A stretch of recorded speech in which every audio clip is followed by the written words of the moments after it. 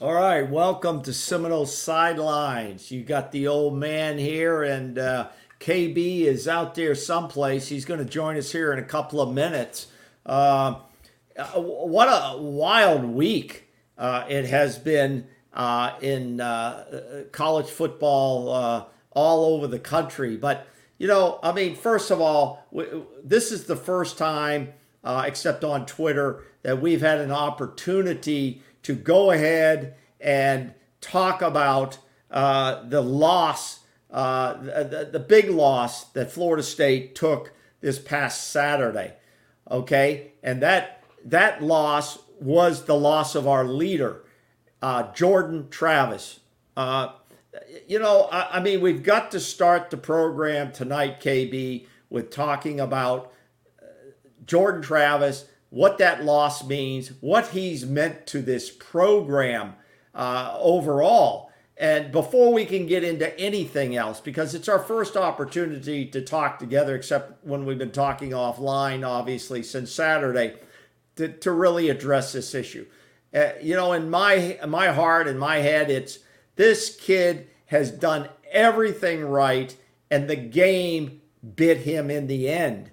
And that's the nature of this game. It's such a physical and violent contest that anything can happen. And Jordan's had some injuries here and there in his career, but this one was a college career ending injury for him. And, the sportsmanship we saw on the field between the two teams, Florida State, I think, was down 13-0, 14-0. It doesn't really matter. They came back, blew out Northern Alabama, but at the time, it did matter. It was devastating, not only for Jordan Travis and what he was the leader of this team. He, in my mind, despite all the stats he has put up that will cement him into the history of this program, what he brought to this program was he resurrected this program over the past 2 seasons at least and put Florida State back on the map. Without his leadership and his contributions, and that's not to discount all the other players, because it takes more than one player to make a program. But we have to say it is a big loss, but personally, it's hard to see him go down at this point of his career.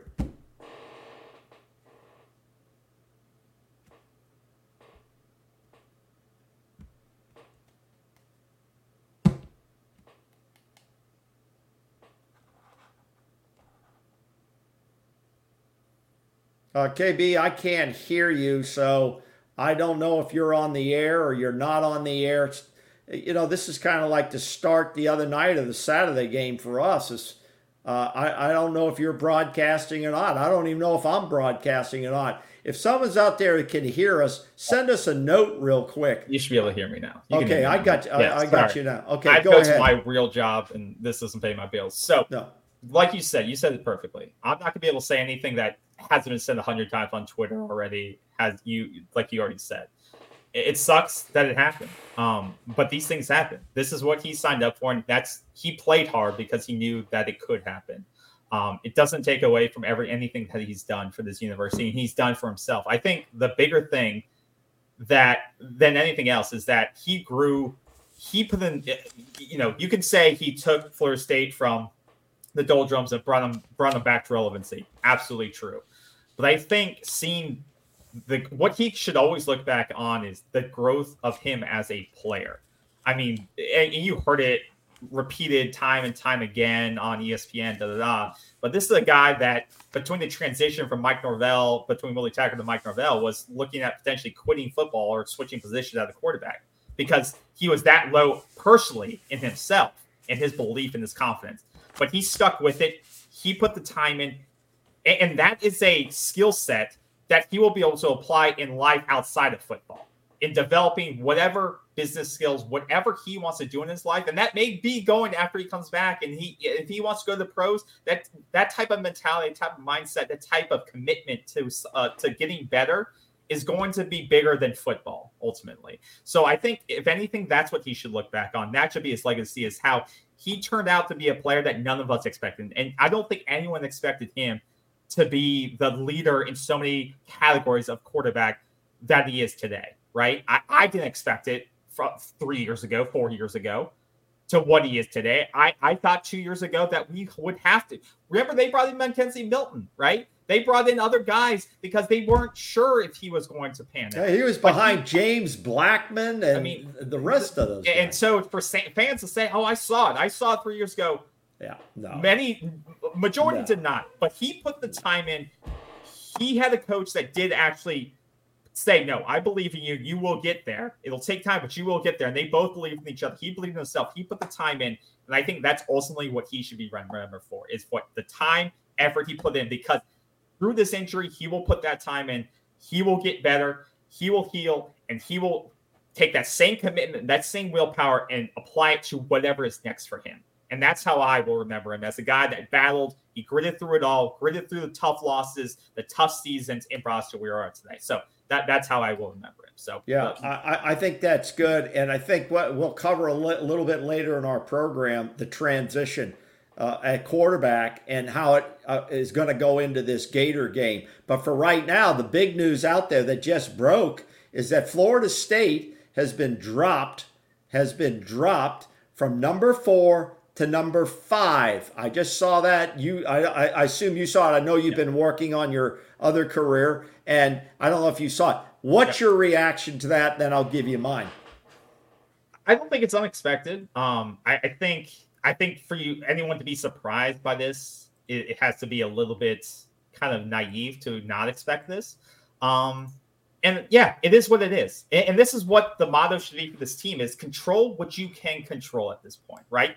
You can't control injuries. Injuries are going to be a part of football. They suck, but they are going to be a part of football. Control what you can control. You can control your preparation. You can control how you execute plays. You can control your effort. Go out there and control the things you control. You can't control the attitudes of the committee right now. You can't control their decision-making. What you can control is you go on the field and you beat Florida's ass on Saturday. What you can control is going to Charlotte and beating Louisville's ass next 2 weeks from now.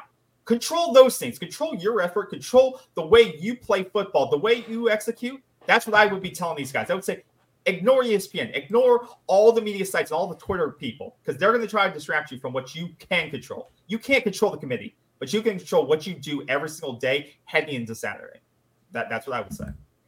Yeah, I agree with you. I'm kind of an old school guy that and I'm sure Coach Norvell and the other coaches now have, after Saturday's injury, we started off very slow. We scored 57, 58 consecutive points.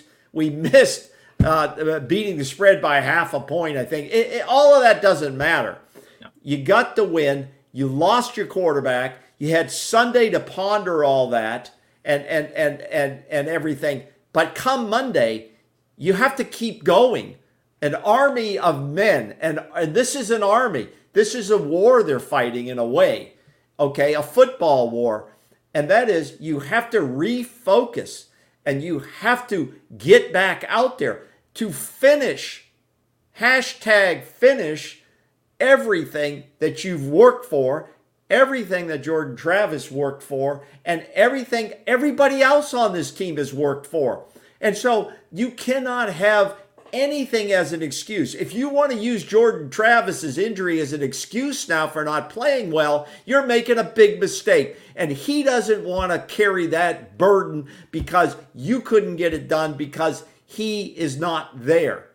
You have the ability. There is no doubt in my mind, just like you said, you go out and you win the game and you dominate as best you can against the opponent in front of you. The rest of it will take care of itself. We're not going to sit here and yell and scream that we're number 5, okay? There's too much subjectivity into this. We'll talk about that a little bit later. But to me, it doesn't matter. And I agree with you. Just play football the way you know how to play football. And there's no reason, and I've been pondering on this the last few days, there's no reason you shouldn't beat the Gators at the Swamp, and there's no reason you shouldn't beat Louisville in Charlotte. Yeah, and we'll discuss that. Do you want to go into that right now? Because we're going to discuss that amongst other things. You just Yeah. want to transition right into that? Yeah, I think, well, mix and match it a little bit together. I think this team is solid. And we're talking now about the transition to Tate Rodemaker. Yeah. Okay. Yeah. Tate Rodemaker has been in this program for over 4 years. Okay. He's been in this program. It's not like he's a freshman. He understands the offense. If he doesn't understand the offense now, he's never going to understand the offense. He came in, he lit up the scoreboard against a cream puff. Okay? That's basically what it was. But he did it under very adverse situations. They were already down on the scoreboard. The crowd was emotionally out of it because of Jordan's injury. He could have had every reason not to rally the troops, but he did rally the troops. I thought he looked sharp in most of his plays. Okay, I thought he looked sharp. I was a little concerned about he's kind of the classic drop back, stand in the pocket guy. He runs, and I like that aspect. But I thought he was holding the ball a little too long. Now, somebody will say, well, he's going to stand in there and take the punishment and deliver the football. Now, my concern is not him standing there long, is can this offensive line protect him as long as he would like? But when he lets that football go, it is on a rope, brother. Yes. It is a strike. He has a stronger arm than it looks like physically. And he throws the ball very hard. And so I don't have any concerns really about his decision making or his ability to throw the football or his ability to pick out and run and take 8 to 10 yards. My concern for the next 2 games is really, can the offensive line step it up? Okay? Because I do believe the next 2 games will be a function of how well the guys play in the trenches, offensive line and defensive line. That's what it's going to come down to, in my estimation.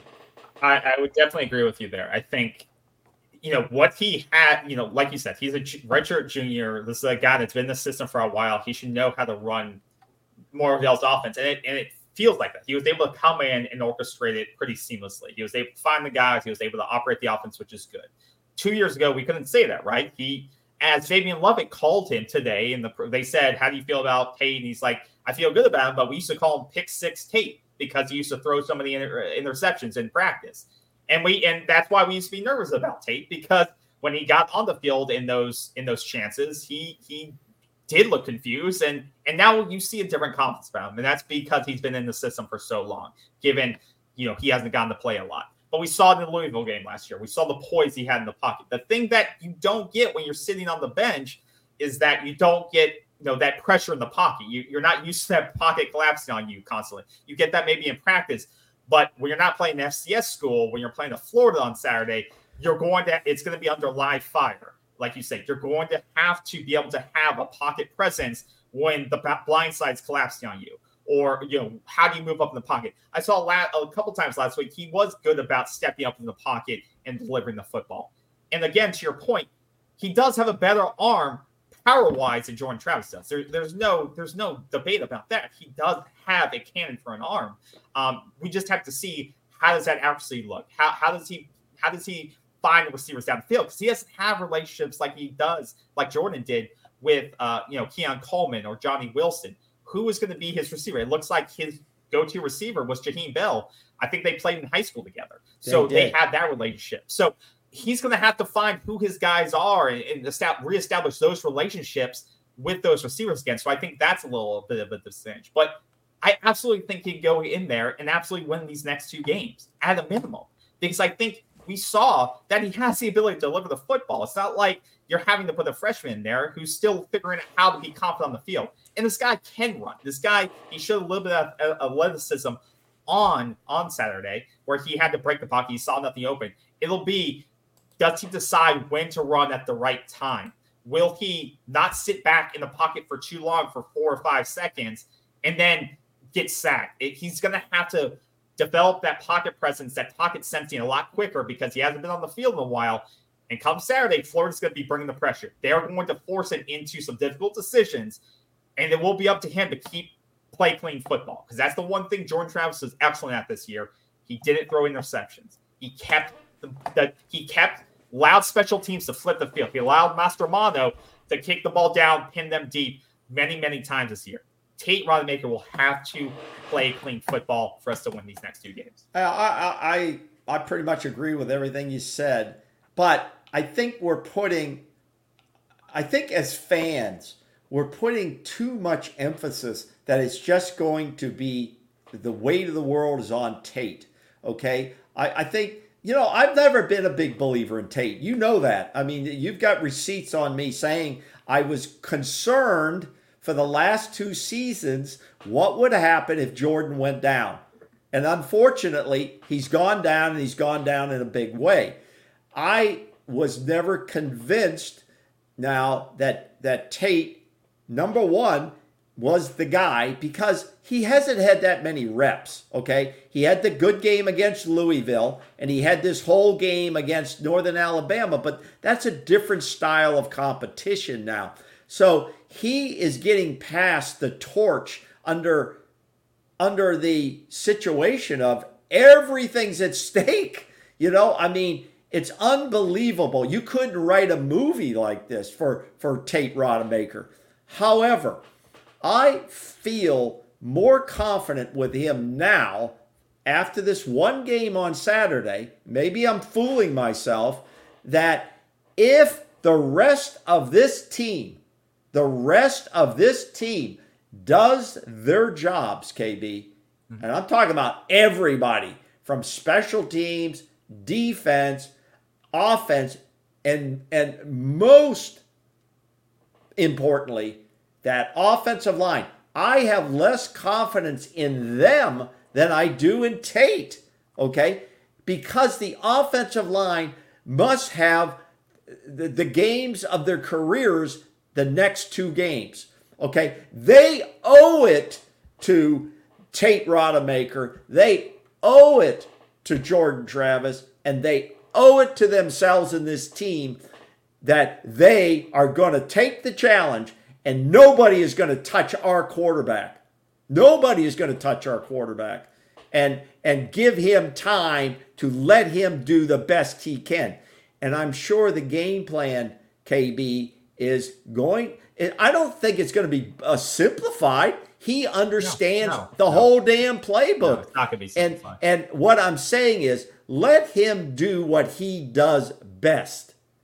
Let him play the way he wants to play. And we, as fans, okay, should not compare him to any other quarterback, much less Jordan Travis. This is now the Tate Rodemaker show. Okay?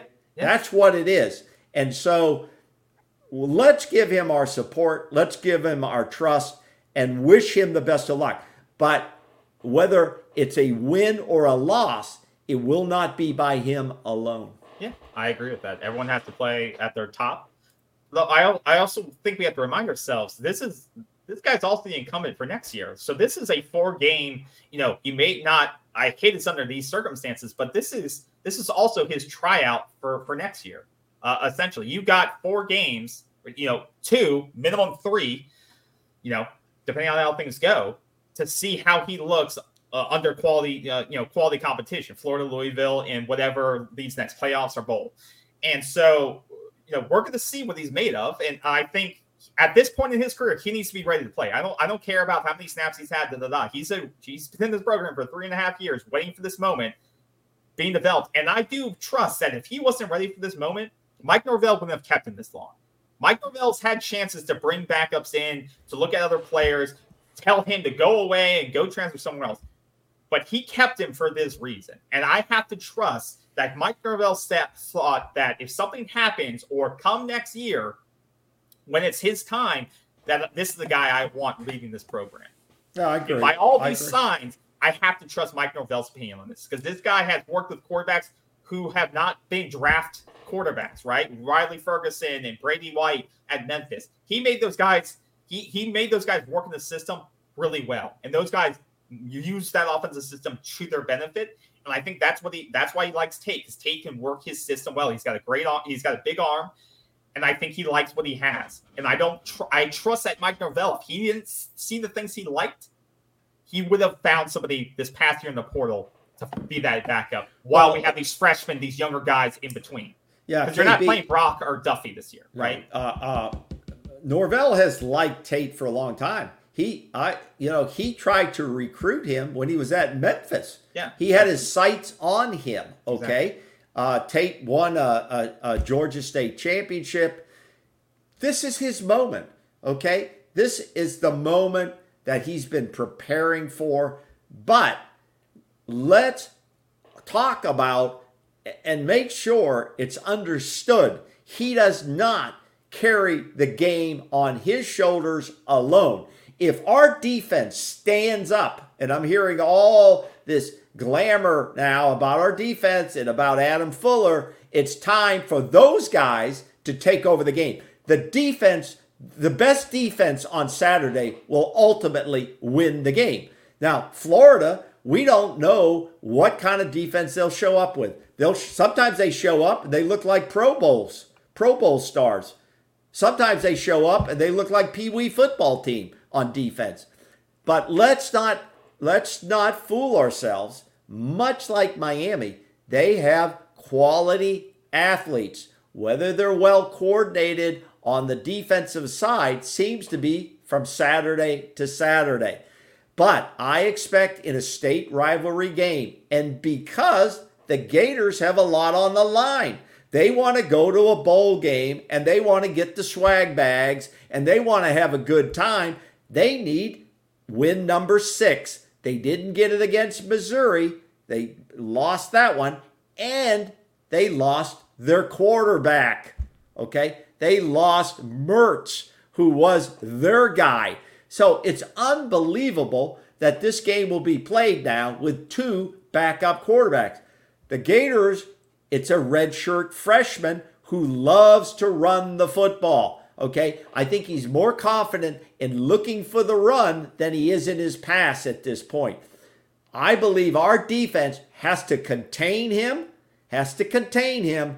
and harass the shit out of him when he tries to do a pass, because he's capable. He is capable.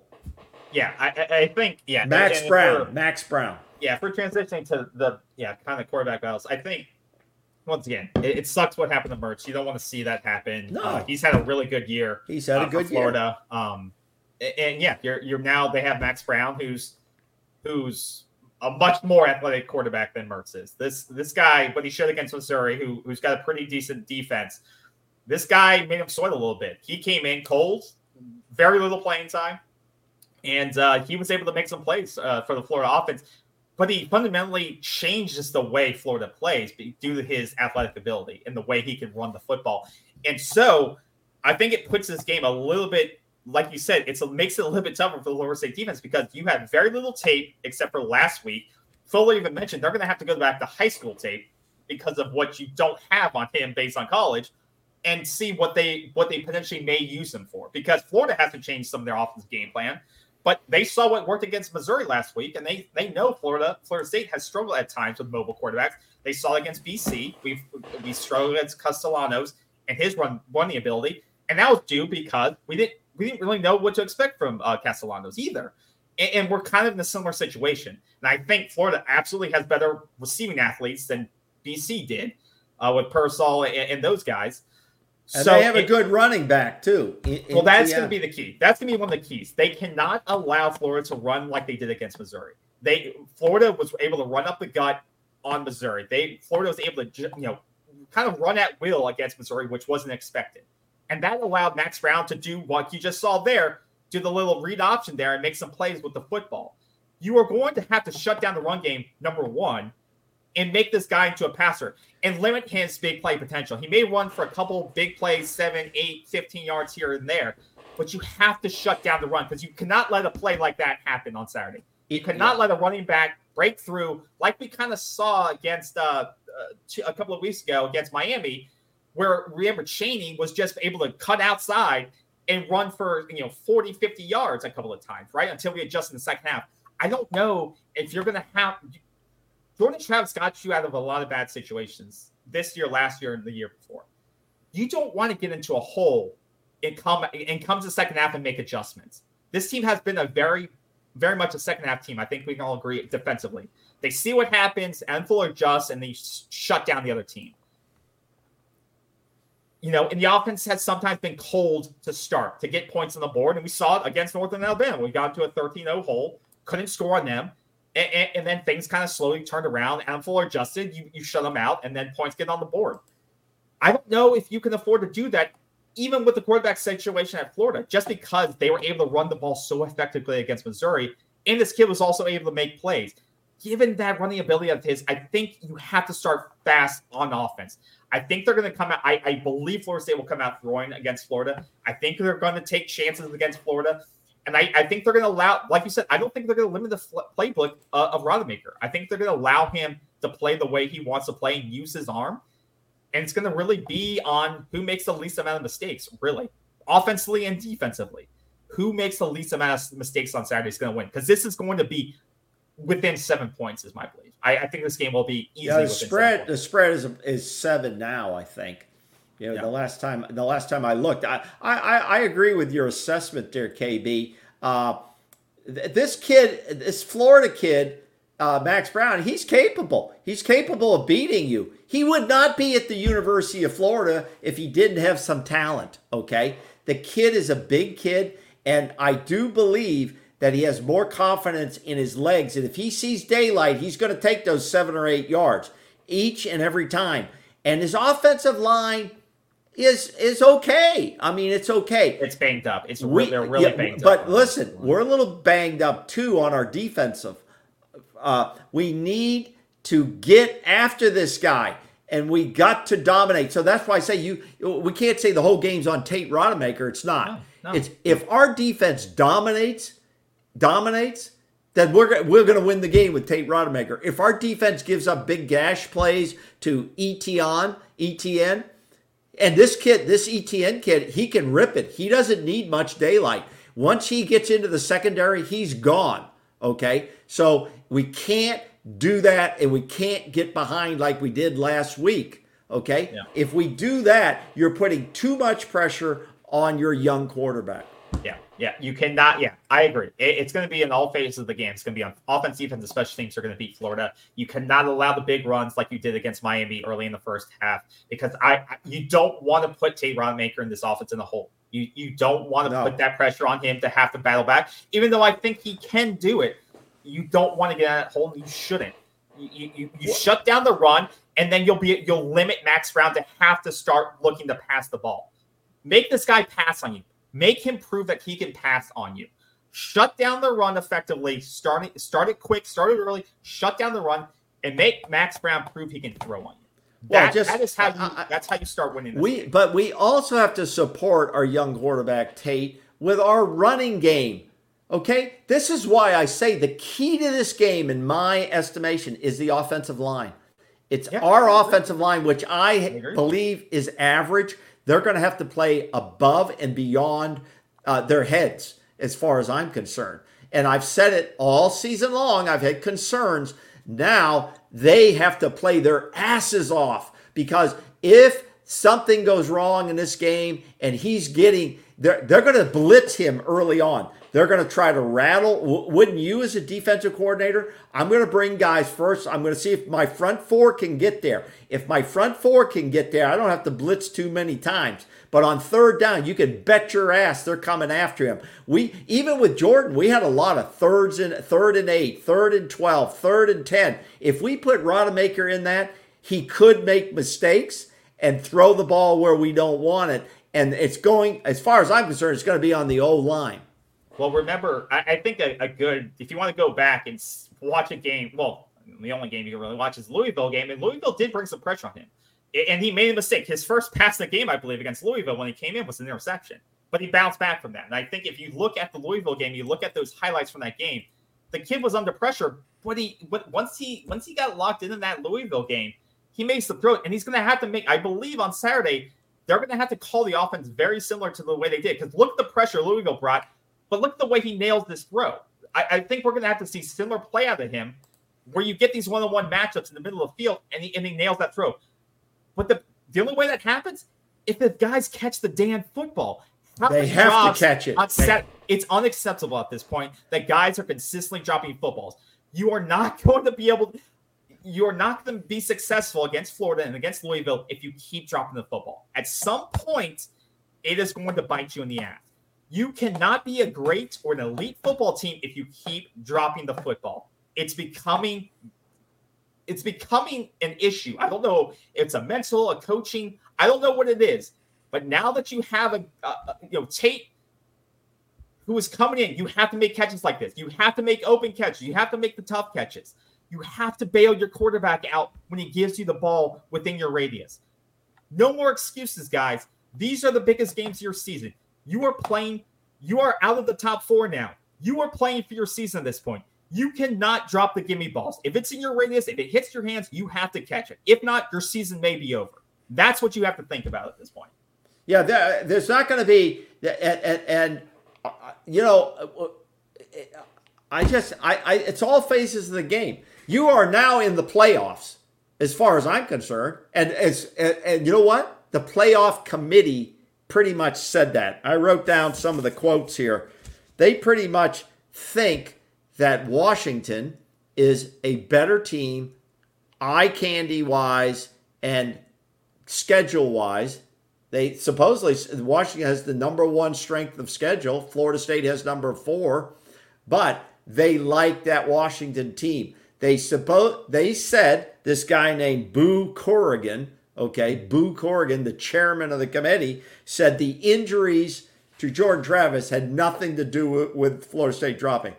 I don't know, because the committee in the committee language, they can drop you if there's a significant injury to key personnel. It says that right in their guidelines. So they're looking for any excuse. If Florida State goes into the swamp and wins by 7, that's good. That's all. If we win by 3, if we win by 1, that's good enough. Win. Just win. Just win. Okay? That's it. That's the ball game. You know what? Because I always said this, and I've been around this team since the mid-'60s, okay? I always said I could lose every game on a schedule, but you got to beat Miami and you got to beat Florida.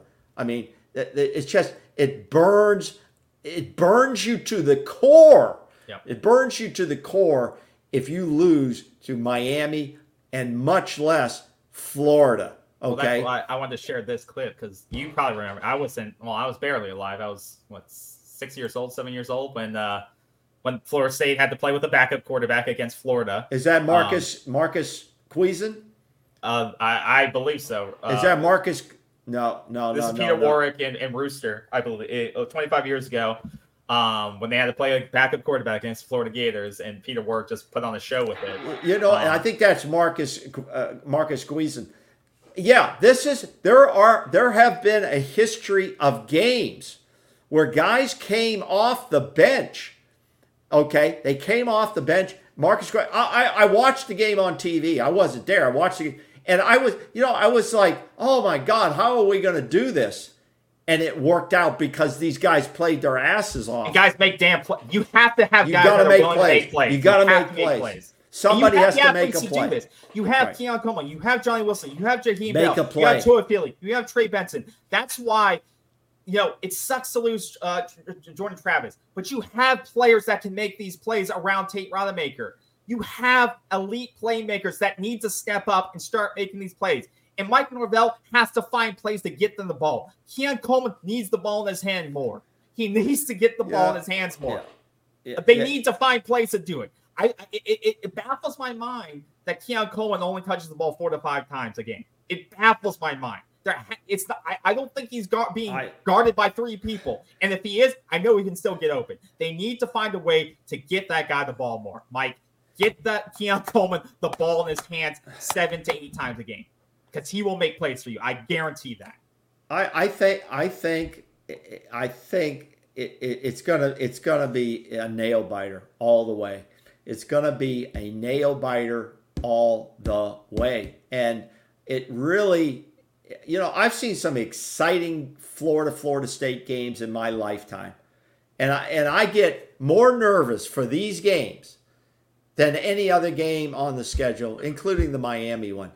You want to beat Florida so damn bad, okay? Yeah. And Jordan Travis in the hospital or at home, or maybe he's at the stadium, maybe he's on the sideline, he wants that energy put into the victory and not into him, okay? Absolutely.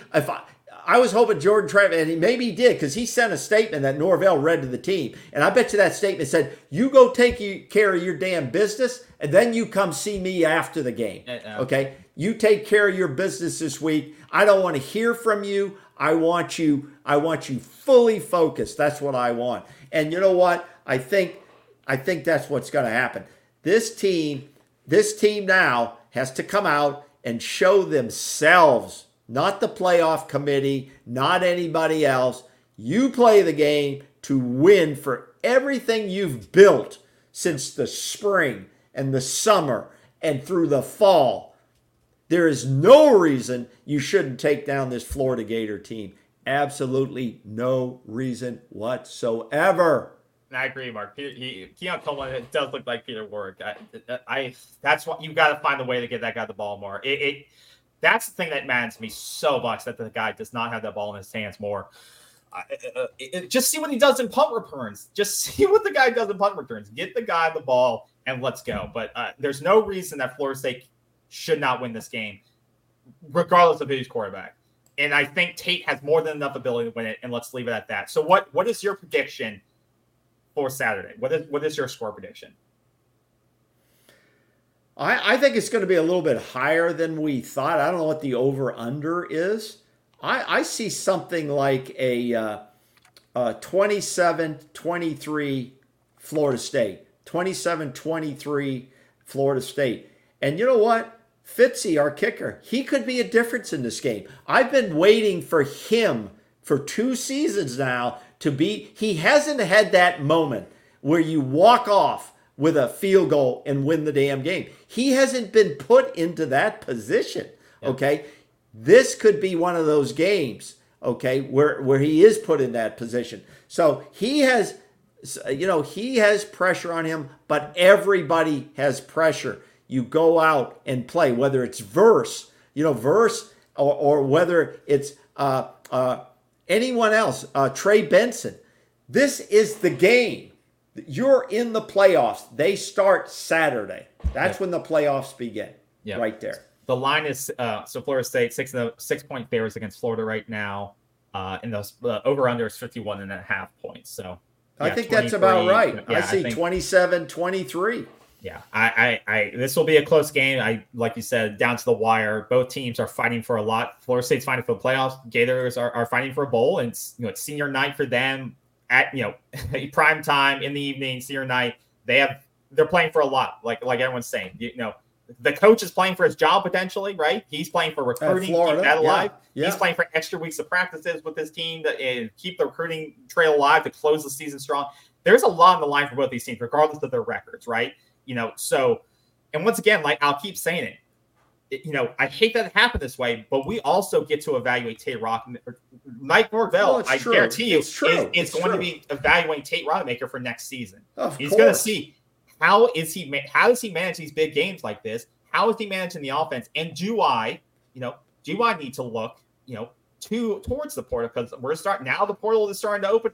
People are entering their names in the portal and quarterbacks, and names are being floated out there, stuff like that. But we're going to see 3 games minimum of Tate Rodemaker as a starter with great weapons around him, right?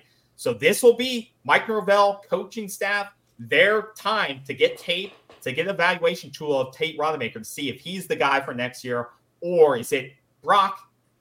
Duffy's going to the portal. I'm 100% certain. Yeah, just because of the depth chart, and I don't blame him. I don't blame him for that. But do we need to go to the portal potentially? But I believe in Tate. I believe he can lead this team. I believe in the weapons around him. But like you said, it's offense, it's defense, and special teams. play clean football, make big plays, pin them back when you have the chance to punt it. And I think if you win, obviously if you dominate all three phases, you win the game. But if you do all three phases well, it makes it a lot easier to win the game. But I think the biggest thing is Tate has to play clean football. Don't get behind early. Don't make yourself have to force and dig yourself out of the hole, and play comfortable. Yeah. So I don't want to keep repeating myself. I feel like I just want to make sure too is we have to understand there's a lot of elements on this football team that's going to win or lose this game on Saturday. Yeah.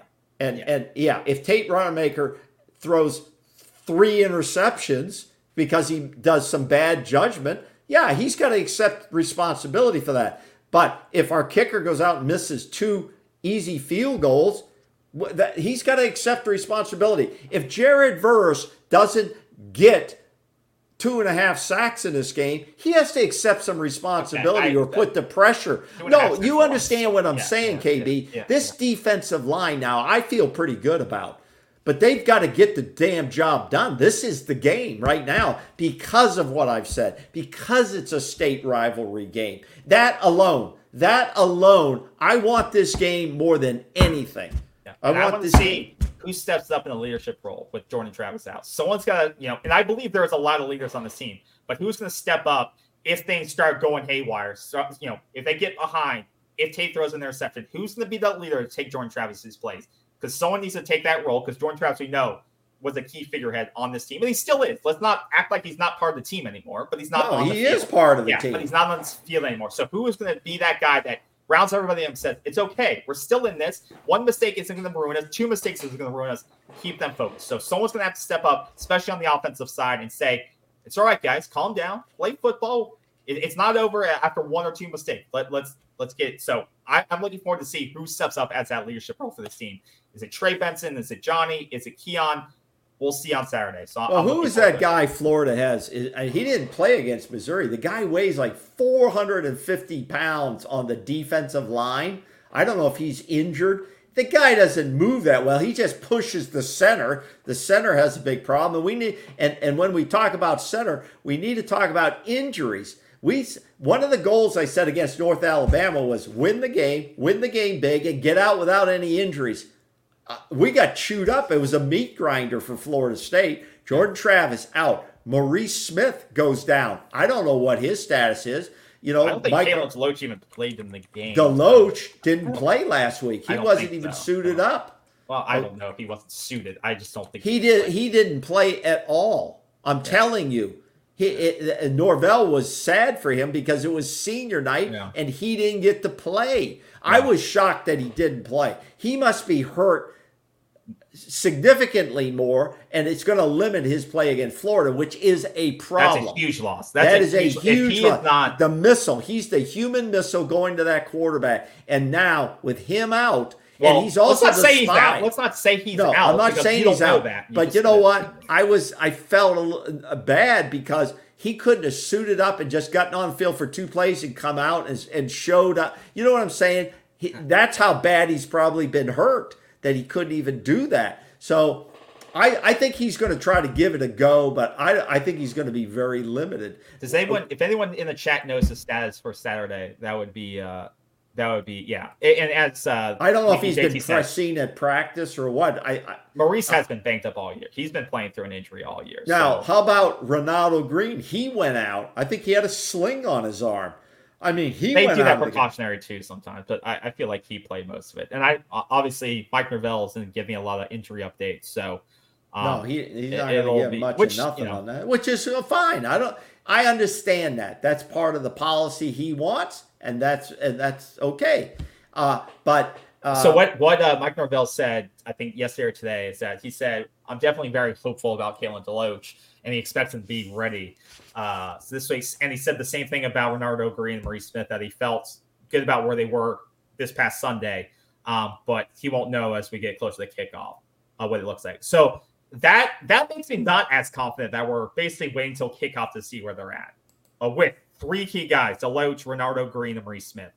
I mean, if you're down those 3 players, especially at the linebacker position, especially at linebacker where you're probably the thinnest of them all, and Deloach by far is the leader of that group, that could be a big hit, especially when you're talking about, we showed the clips before of the Florida running game last week against Missouri. That could cause some issues. So I'm hoping that Kalen DeLoach is healthy enough to come back next week. Come back this Saturday, because we're going to need him. And losing Renaro Green, your top rated, a top 10 defensive back in the country right now. One-on-one guy. Yeah, you need him because you're going to go up against some talented guys this week. Yes, you are. So you need him back. So that's something to keep in mind as we get closer and closer to Saturday.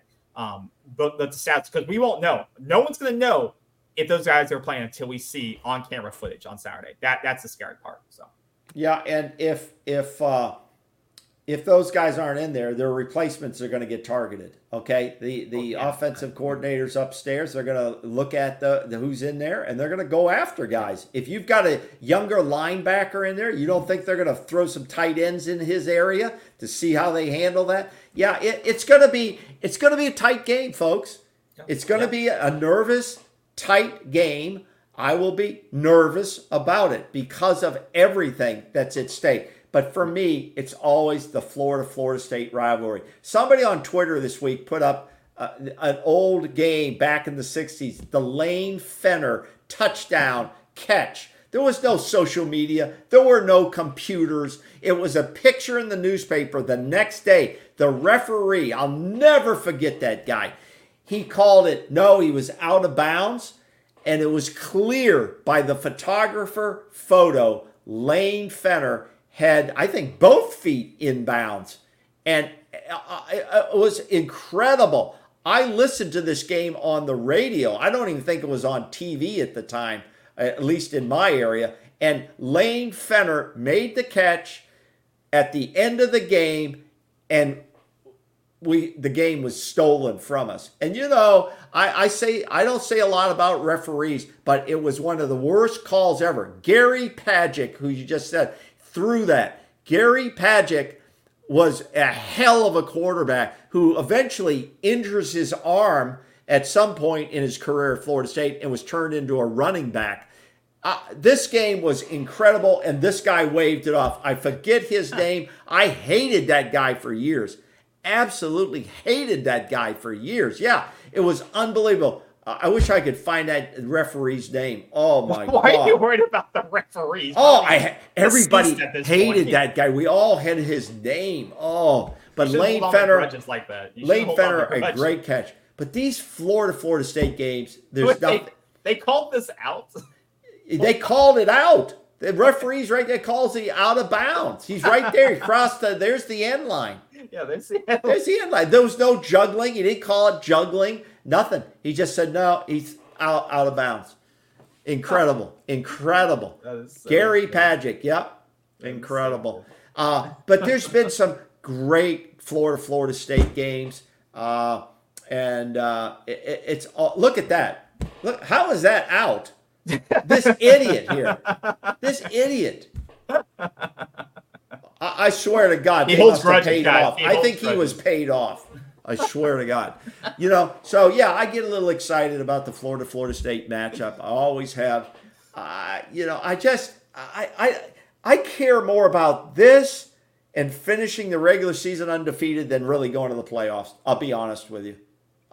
Take care of the next two games, and like I said at the beginning, control the thing. Worry about the things you can control. You can't worry about what the committee decides. No. If you go out and win your games and they don't let you win, that's on them. You're right. You go undefeated in the season and they don't let you in. You're right. That's on them. Let the media talk about it, but you can only control what you control. You control your preparation and your execution. That's all you can do. Hunt him down, Pops. You're damn right. I think he's probably dead by now, probably. Died of natural causes. Okay? He would have been an old guy. He's gone, man. That guy's gone. Hey, this is going to be very close. Everybody's going to have to buckle up their seatbelts. What time is the game again? What time is it? Is it 6:30? It's a 6:30? Okay. I don't know. Don't 6:30 game. I'll be honest with you. I was thinking of going to the game. The tickets have dropped down a little bit. 7 o'clock. The ticket prices have dropped down. You can get on TickPicks, you can get a ticket for $178 now, all in, no extra fees. I swear to God, I can't go there and sit with with the Gators around. If I was sitting in the middle of them, my head would explode. I just can't do it. Yeah. So I'll be watching it at home, like you'll be watching it at your house, and Yeah. we don't talk much during the game, do we? We don't. Because I seen you. I saw you when we were doing the live show, the game show. You go like crazy. You got to settle down. I'm fine when people aren't around me. And interesting, Florida, they're doing so. Jimbo or Winston got honored this past Saturday and got his name up, retired, which is great. Yep. Florida's doing it, or they're honoring Tebow at this game. This weekend. Shit! So if it was going to be packed already, that Tebow's whole returning, team. That whole team. He's being inducted into the College Hall of Fame. So they're doing it before he's inducted. And he deserves it. And he deserves it. Yeah, but I'm saying they're going to be extra amped up in that stadium for him, and everyone be ramped up. If it wasn't going to be packed, I'm sure this is the cherry on top. So he'll be there. He'll be get his claps, and it'll hype up the crowd. So it's going to be crazy in there. It's going to be crazy. Yeah. I hope we win the toss and we defer to the second half. Let's get our defense out there because the adrenaline, we've got to handle their surge, their initial surge, okay, for the first quarter, okay? Yeah. First quarter. And you know what? You got to watch out for them because we may think, well, he's a freshman quarterback. He may just hand it off. He may come out and throw a freaking bomb down the field. That's what I'm saying. Okay. This will be a big game of adjustment, I think, especially for Florida State because there is so little tape on this kid. But I expect Florida to take a lot of chances. They have nothing to lose. It's like Northern Alabama. How many? I know that was their thing, but Northern Alabama had every trick play in the book. And look, they were up 13-0 in the first quarter because Florida State didn't know what to expect. Well, they should have expected some trick plays, but they couldn't adjust to it in real time. You got into halftime, you readjust. Okay, you shut them down. But Florida, I expect them to throw the kitchen sink at Florida State, especially with this kid who can do a lot more athletically than Graham Mertz could. In terms of, I think he's a lot quicker, and he may not be able to throw like Graham can. But I believe that they're not going to hold things back just because he's a new kid in the system and hasn't played a lot. I believe they will go all in and not be conservative on Saturday. It's going to be all chips in for both sides, and as it should be. Yeah, sometimes there's not a lot of meaning in the game beside being a state rival, but there's a hell of a lot of chips on the table, as you said. There's going to be a lot of press coverage, and it's going to be this is what you play the game for. This is the Michael Jordan. This is what he loved, and he always wanted the ball. He said, "I always wanted the ball, even if I wasn't going to make all the shots. If you don't want to play, this is not the game to show up to." Absolutely. And that's big players need to make big plays in the big game. And this is where Johnny Wilson, Keon Coleman, they got to step up. They need to catch the ball, no drops, and make big plays for Tate Run. I forget what RG3 calls them. He calls them HBOs. You got to make the HBO plays. Help a brother out. Yeah, that's good. That's good. You got to make the HBO plays for him. Now, let me follow up on the 2013 team there. It was pretty cool when Teofili ran into the end zone and they mobbed him and all of that. That's pretty cool. One of the things that came up that I don't know, somebody was talking about, it caught my ear, was Jimbo Fisher invited to come to the game, and should he have been invited or not? What are your thoughts? And I'll give you mine. I mean, it's not like he's busy, so yeah. I mean, if it wasn't like something where you had to invite it 6 weeks out, I would have invited him. I think the only issue is that he kind of bashed the administration on the way out, even though I do think it's a new administration, so I don't think there's anything bad there. I don't think you typically do unless a coach is retired. So no, I don't think it's an expectation. Now, if he was retired and just chilling back, well, he's kind of retired. Financially retired because of $76 million. No, he's kind of retired. He wasn't coaching. Financially retired because he got a big paycheck, and he got fired.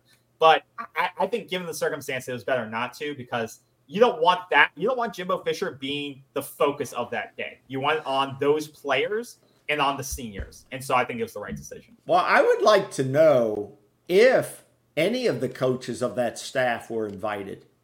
Did you just there? He's on the coaches there. Who? Odell was. We're talking about coaches that, were any coaches invited as part of the staff, or that's not what they do? You know what I mean? But let me say this. I wouldn't have had a problem if Jimbo Fisher was there. He was part of the team. He guided the program. He guided that team to the championship. You can love him or hate him. It doesn't really matter to me. Okay, I didn't like the way he left the program. A lot of people didn't like how Bobby Bowden was pushed out of the program. Okay, but if you're part of that team being honored, it should be everybody, coaches, trainers. If you invite just certain people to come and be on the field, they weren't giving them seats. They were just standing on the field. Then I personally don't have a problem with it. I don't think we need to debate it long. I don't know how other people feel. Our listeners out there, do you think Jimbo should have been there? Jimbo quit recruiting while he was still collecting FSU checks. Do you think he should have been there, though, JT13? No, he says no. He says no. No, he didn't say that. He literally says no. He said no. Okay. It doesn't say no. I didn't know. And the other comment, he didn't say no. You flipped that one up. Jimbo's an ass. But he was the coach. He should have been invited. Okay. You can love or hate a guy, and he was part of the championship team. But yeah, let us know in the chat if you think Jimbo should have been invited to it. I know some of those other guys. What's his name? The one guy's coaching at Colorado, so he probably couldn't travel for the weekend because of the game. But Jimbo was available. Jimbo was available. Did the AD? I'd love to know it. If you're an insider with media access, I would love for you to address. Did the AD call up Jimbo Fisher and say, hey, Jimbo, we're honoring the team. Do you want to be here? I think it would have been weird, but somebody knows. Those are the types of stories I wish we'd see more of instead of, we're going after this 3-star guy down in Palm Beach someplace. I would like to see some of these kind of stories like that. I think they're kind of interesting, but maybe others don't. I don't know, A lot of people don't like some of the shit I come up with, but it's my shit. It's my pile of shit. So, I'll take accountability for it. Well, speaking of other topics as we move away from Florida State in general, but I thought this was it's obviously related to Florida State, but I saw this chart. I don't know if anyone else saw this online. I thought it was interesting. So we talked about coaching staff and what they inherit and stuff like that and how bad it was. So this guy made this chart based on how much talent a coach inherited when they took over a program. And how does a guy have all day to do this shit? He runs a website called College Football Data. I guess how he pays his mortgage, I guess. So I thought this was interesting in terms of... I don't know how well people can see this thing. I'm going to zoom this in. There you go. So it's basically you want to be in the upper right quadrant. That tells you that Ryan Day by far inherited the most talent of any coach when he took over at Ohio State. And that's why, so the argument is these coaches that, is Ryan Day a good coach or did he just inherit a great situation? That is the question. Now you still have to be a good coach. Well, look at Willie Taggart. Willie Taggart. That's him right there. Where? Right here. This is Willie Taggart. Oh, he inherited a lot of talent. He was a terrible coach. Exactly. That's what I mean. And that's this is what it kind of points to. It's like you can inherit a ton of talent, be a horrible coach, and you can see it go both ways. So I thought this was really interesting. You see Mike Norvell down here. This is what he inherited. So you go from Willie Taggart down to here in terms of what Mike Norvell. Norvell. But look at the results now. Mike Norvell's getting with what he inherited and how he's churned the roster out, how he's improved the roster, and where he's gotten the team to improve and grow from. I think this was just really interesting to see where all these coaches lined up. It's interesting. Yeah, this guy must be very analytical as hell. I think it's really, really interesting. Something that look it up. This guy, Bill, I can't pronounce it. Ragajewski. I call it Football Data. But you can, it kind of breaks down like what they inherited and how they did with their talent, and if they performed with it the right way or the wrong way. And I think seeing Mike Norvell basically go from here to up here in terms of performance based on what he inherited, is a good sign for Florida State fans, and I think it should only get better from here. So. Yeah. A couple of thoughts on this. First I was going to put together all these stats on Florida and Florida State and numbers. You know what a game like this comes down to? It comes down to performance, play by play, performance. Yep. You throw all the stats out the damn window. They know who the key players are. Okay, so it's going to come down to performance. It's going to come down to mistakes, as you said, and it's going to come down to a team effort. Period. And that's how this game's going to be played out. And like you say, all the chips are on the line. Now, let me say this. I had a note here about the playoff committee thing before we get into our conclusions here. They were talking a lot about this eye test shit. Eye test of Washington passes a better eye test than FSU. In fact, the guy said, the chairman said, Florida State was down 14-0. And he said, that didn't really pass the eye test. Well, did they scoring 58 or 7 unanswered point? Did that score? No, because they're playing nobody. And so they gave a lot of credit to Washington. But I don't like this eye test shit. And they use that word a lot. It's box score. Eye test. No. It's watching the game. They are not watching these games. They said they talked about watching the games. What the hell they want to say. Eye test means box score. We saw that in the box score. Florida State was down 13-0 in the first quarter. No, it's not the way I heard. That's what they're saying. There's no way in hell they got on CW and watched the game. I guarantee you. I got a screen. I got a screen. You can see 4 games at once. Yeah. Well, I had to go on the YouTube pirated stream to watch the game. Hey, how does that work with those? What are they, like Chinese guys? They run them off. They run the whole game. You don't even have to have any of these expensive services. I don't care, but whoever's doing it, please keep on doing it, because it was hell trying to find a CW. I don't know where that channel exists. Those on the dark web. Those announcers were horrible. You know what I don't like about announcers? When announcers just read off little things some guy handed them to make believe like they really know what this team is or who these guys are. It's mostly announcers, though. It's mostly announcers. But did you guys like the in helmets or the referee cam? That was kind of I didn't hate it, but it was like it wasn't. Hey, the referee cam was kind of cool. I wish they would have had the referee cam on that guy, the referee in Miami, when what's his name went back. It was a 3rd and long, and he hit the referee right here. Right here. And then they had the punt. That was a big play in that Miami game. Big play. The last thing I want to show. So if anyone didn't, and to your point, the Washington game, so if anyone saw any part of that game, that game was a mess in terms of it was like downpour the entire game. Yeah, they said it was messy.